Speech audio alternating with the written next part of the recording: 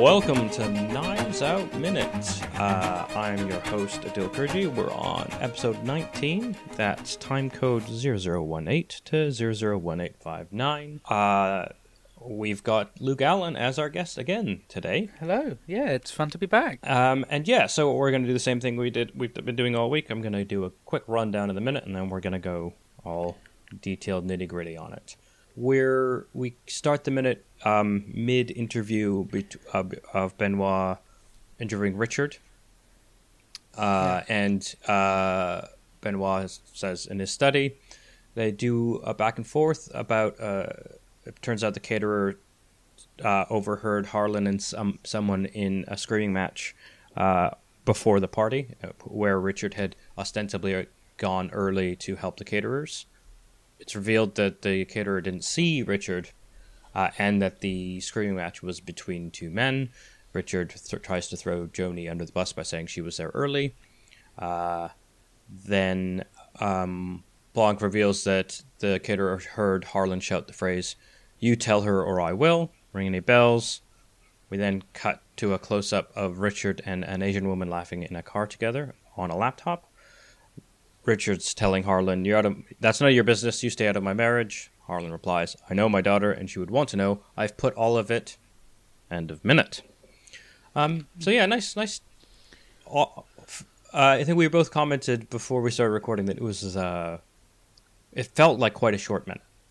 Yeah, but I think also in the same light, every minute we've had this week has been so eventful as well. It's kind of, we've not just got bits of people talking for the sake of talking. Everything is really eventful. I kind of forgot how eventful this film was. I think that's, having only done the scrutiny on the weeks I'm hosting, I do think one of the things I enjoy about this film is just how packed it is and how scenes aren't wasted. Opportunities to support the picture you're drawing in your head of the characters and their relationships are all quite they're in there, right? Like we get, it's not just throw lines, they're lines that sort of show off the relationship quickly between others, even though ostensibly for the scene it could just be patter. Yeah, it's got the sort of content consistency of a short film, which in a way, if that kind of makes sense, the fact that everything you see is there for a reason. There's no conversations just for the sake of let's see these characters talking.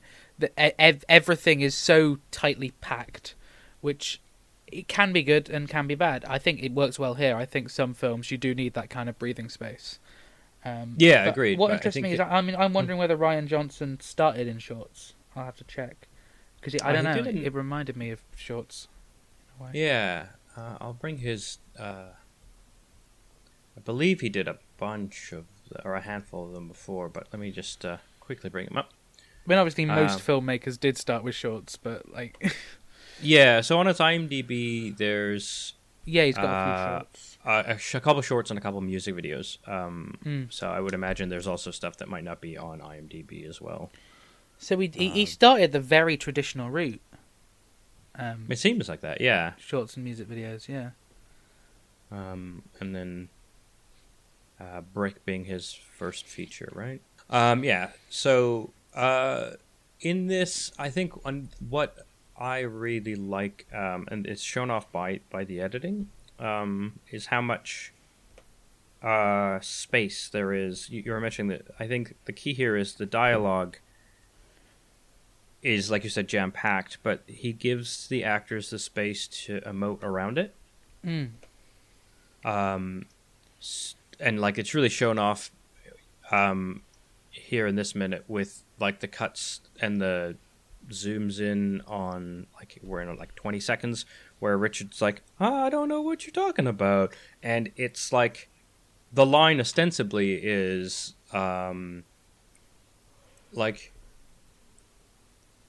yeah, I don't... Screaming match?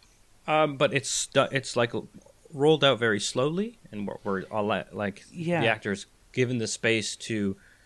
You see darting of eyes, shaking of head, deep breath. Like, you see a whole bunch of stuff that makes it doesn't, like, it's not like the dialogue is just fast paced. Here's a clue, here's a development of relationship, because, and I think this is why the ensemble cast is so important to the success of this film. Is the actors are given the space to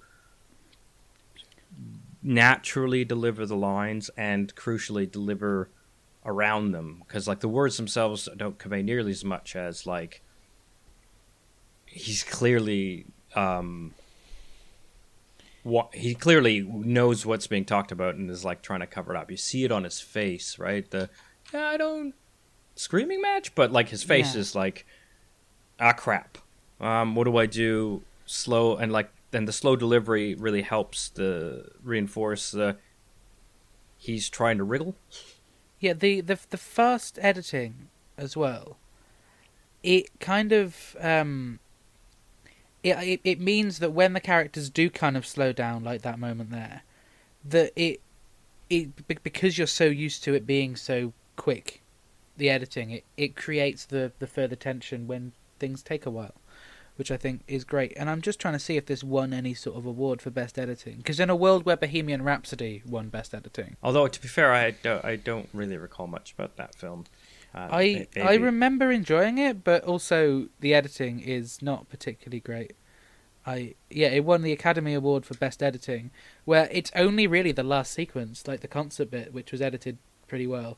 Like the rest of it is literally, it changes shot every 5 seconds. Like someone timed it. There was no prolonged shots. It's such a kind, and I know this obviously I've just complimented the fast editing of this, but this suits the film tonally so much better than Bohemian Rhapsody's editing suits it.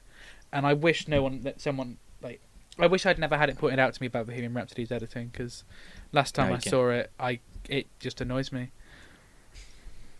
I mean, I think that another reason why the fast, like, so in this minute, especially the latter half, we're cutting between time periods and close-ups on characters, even if they're not saying anything, and I think that's like why it works, right? Because these cutaways aren't just, let's make a short scene. It's not just it's easier to film kind of fast editing. It's like, I think it really helps you, especially when it's cutting between characters in the same room, like this sort of interrogation. It makes you feel like the audience member's in the room. Yeah, and like you're looking around, observing people like reacting. Yeah, and it builds up the tension a lot more to kind of see how many people are listening to what he's saying and kind of how much pressure he's under. I think the editing works here way better, and it's just lovely. Like a good example is like around 43, 44 seconds. It cuts to Lieutenant Elliot, who's sort of like, is just almost imperceptibly leans forward, clearly like, what's going on?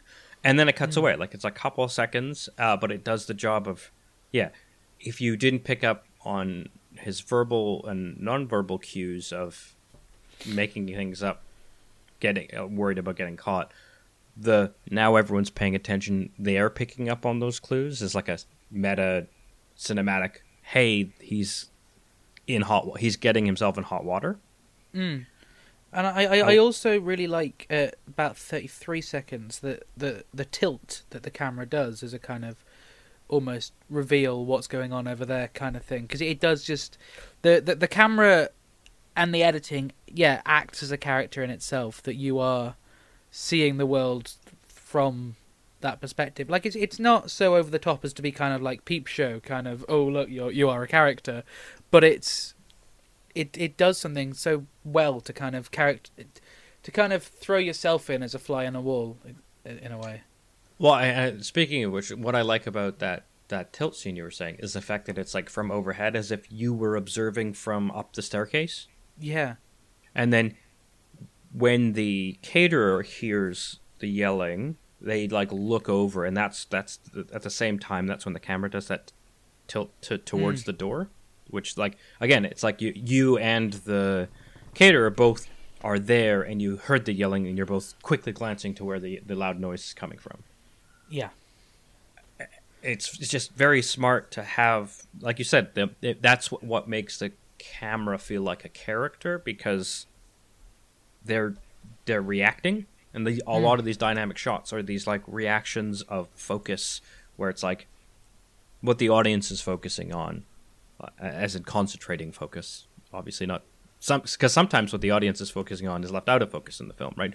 I like the interplay there. It's just like these things are happening, and they the camera really does feel like a companion as part of the investigatory team, and yet you as the audience know a little more than everyone else, and it sort of mimics that with some of the shot choices, but usually it's very much sticking to kind of the cop team's location, and so it's like popping in and around, and this one caterer scene is probably one of the few exceptions where you are in a sort of more omniscient spot with the overhead.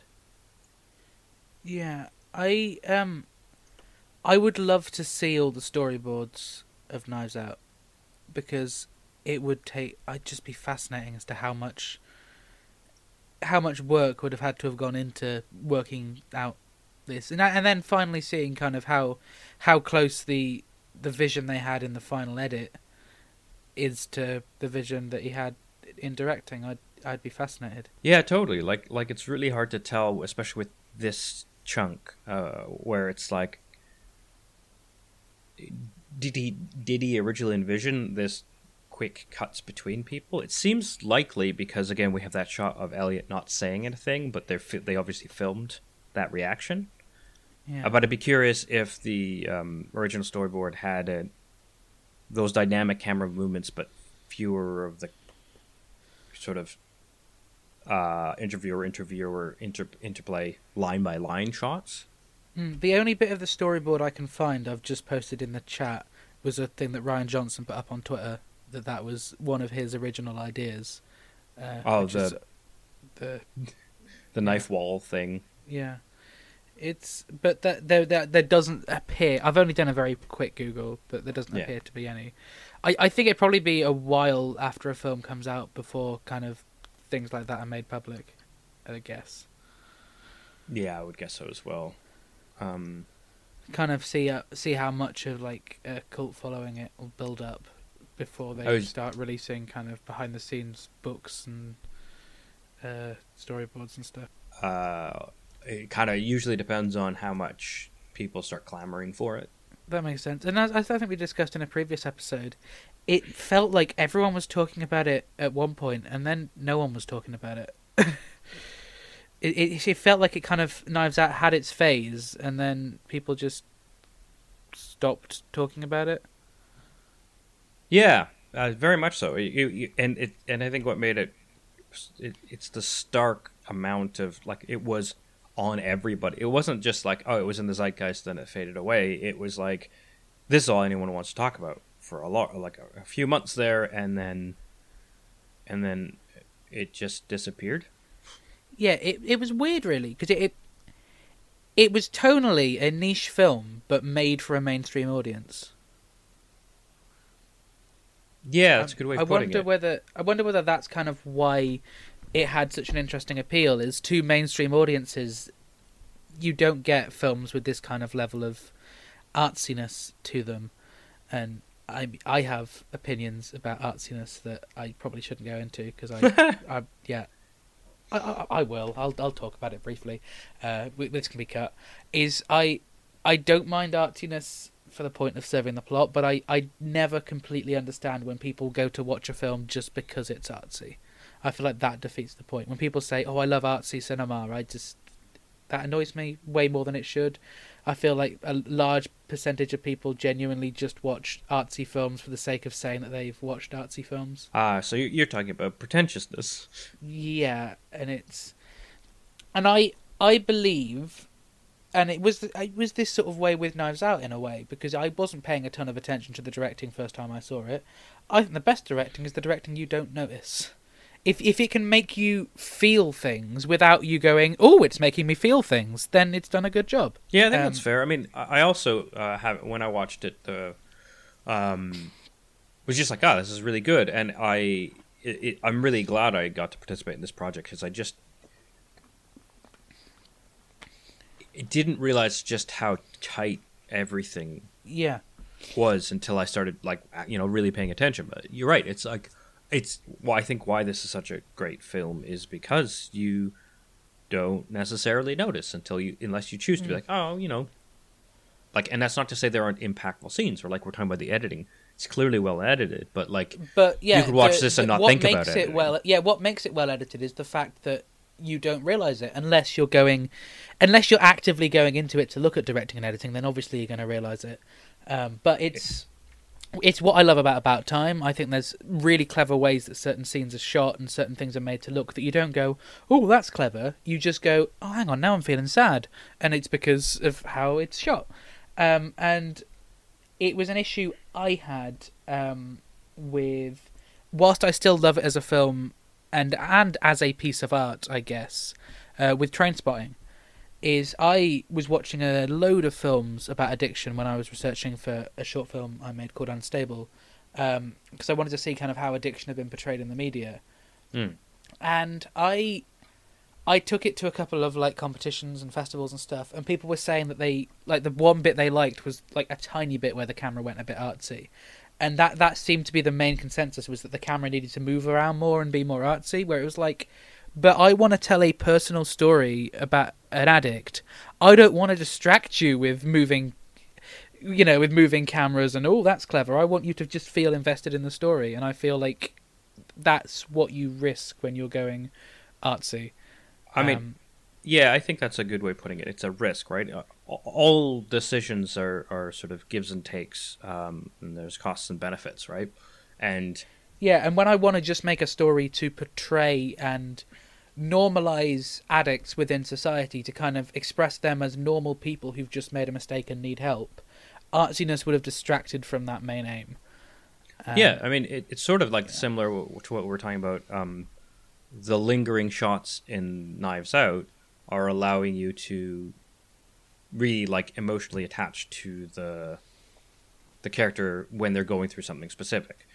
Right, because the dynamic shots and the quick cuts distract from that. Like, when we're talking about highlighting the performance by, like, maybe a slow zoom in, but other than that, just letting the actor act throughout and have the breaks between lines. I think the same notion is what you were talking about, which is like, I want you to empathize with this person who is suffering, and so I don't want you to connect to the director. I want you to connect to the character. Exactly, yeah. So I need to be as transparent as possible, and so I think this is a good way of paralleling, right? It is a cost benefit, because I think in the Knives Out, in this minute, for example, we do see the interplay there, but the choice is made that minimizes the costs to the dynamic editing by making sure the right moments are less dynamic.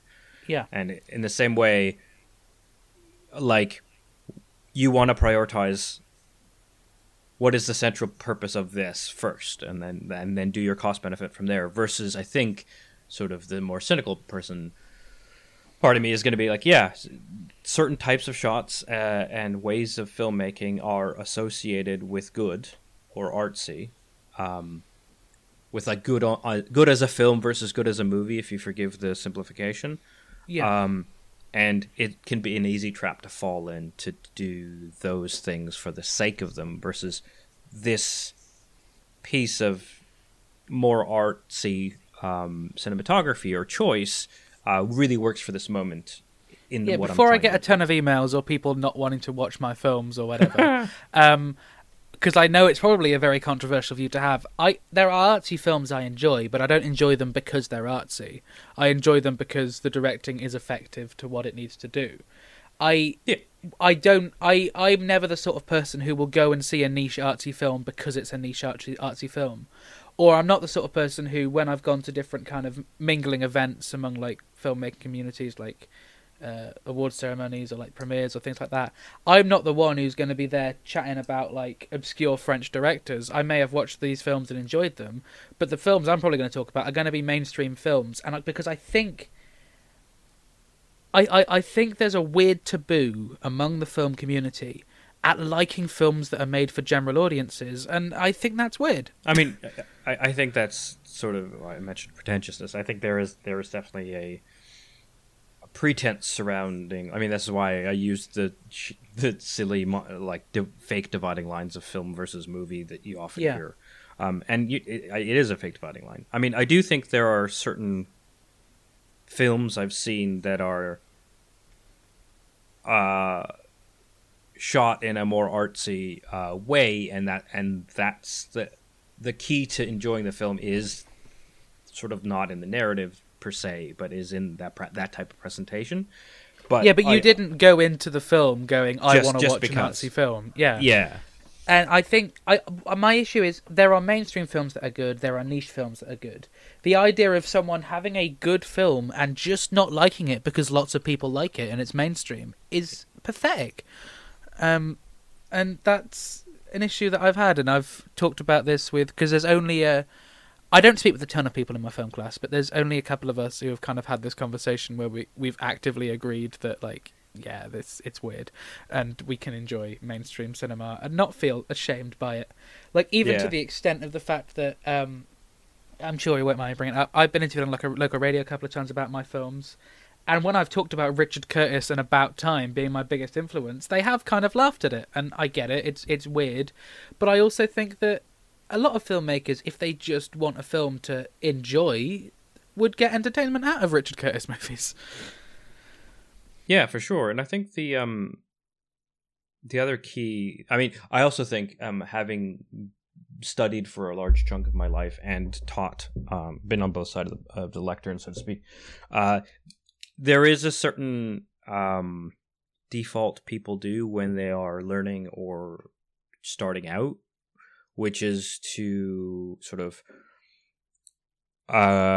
create the barriers such that they can feel justified or feel like they've made this, they understand this difference because they're good at this new thing, right? It's a very human thing to do. So, like, I'm a philosopher, and in philosophy there's analytic philosophy, which is a tradition that, ostensibly goes all the way back to Aristotle, but there's we sort of had this divide between sort of factual arguments and their structures and attacking philosophical problems in that sort of third-person way, to continental philosophy, which is much more about the phenomenological and the point of view of people mattering, which is more, for lack of, like, it's very similar to subjective things might be important. I please don't email me. I'm just trying to make this not a philosophy chunk. But it's very common, especially in first years and undergrads in analytic departments, because there's this historical divide, and some well-known analytic philosophers have shat on continental philosophy, for people to adopt that view without really thinking about it. It's very common for people to sort of take on this notion of someone important or historically, this is a bad thing, and or this isn't real philosophy, and gatekeep. And I think because they don't know, or someone has taught it, but it's not interrogatory. Like, you aren't thinking and making the decision yourself. You're adopting this, and because you're new, you sort of adopt it with gusto, I guess. And I think I've seen similar things in people who are interested in film, or people starting out. Like, I'm not saying it's a purely young person phenomenon, but I'm saying I'm not surprised that you are seeing this in. I think it will balance out eventually. I think, but it's definitely that people who are trying to make a name for themselves aren't going about talking about mainstream films, understandably so.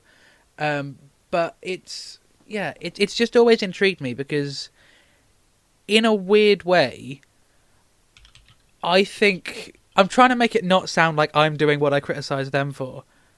But in a weird way, I feel like I'm standing out as talking about different films because I'm the only person who's talking about mainstream films, which isn't why I like mainstream films. And as I said, I enjoy a lot of kind of niche films as well, but not.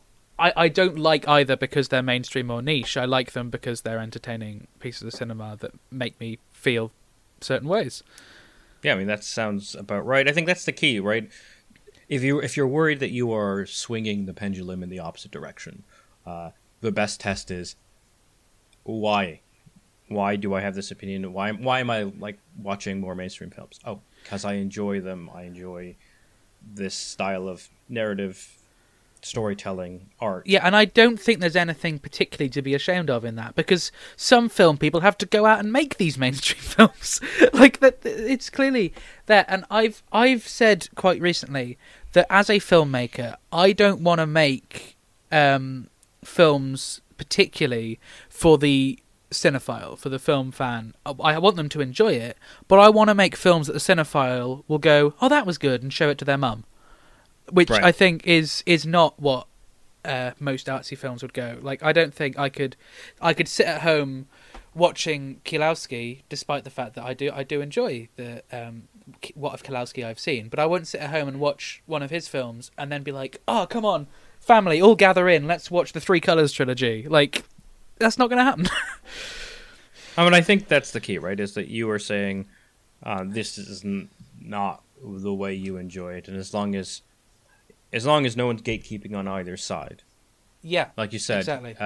I also think that like weird opinion that the gatekeeping opinion of, well, this isn't real cinema. Like, again, like you're right, there are people who do it, and it's not they do it to pay the bills. They enjoy making. You know, it's like Yeah. people look down on the people who make procedural television. And like there are people who do it for the money, yes, but there's people who just enjoy doing the various bits of TV movie making that are involved. Like it's the high horse, right? Like you don't know what people's motivations or enjoyment are. Just because they're not your preferences doesn't mean those preferences are wrong.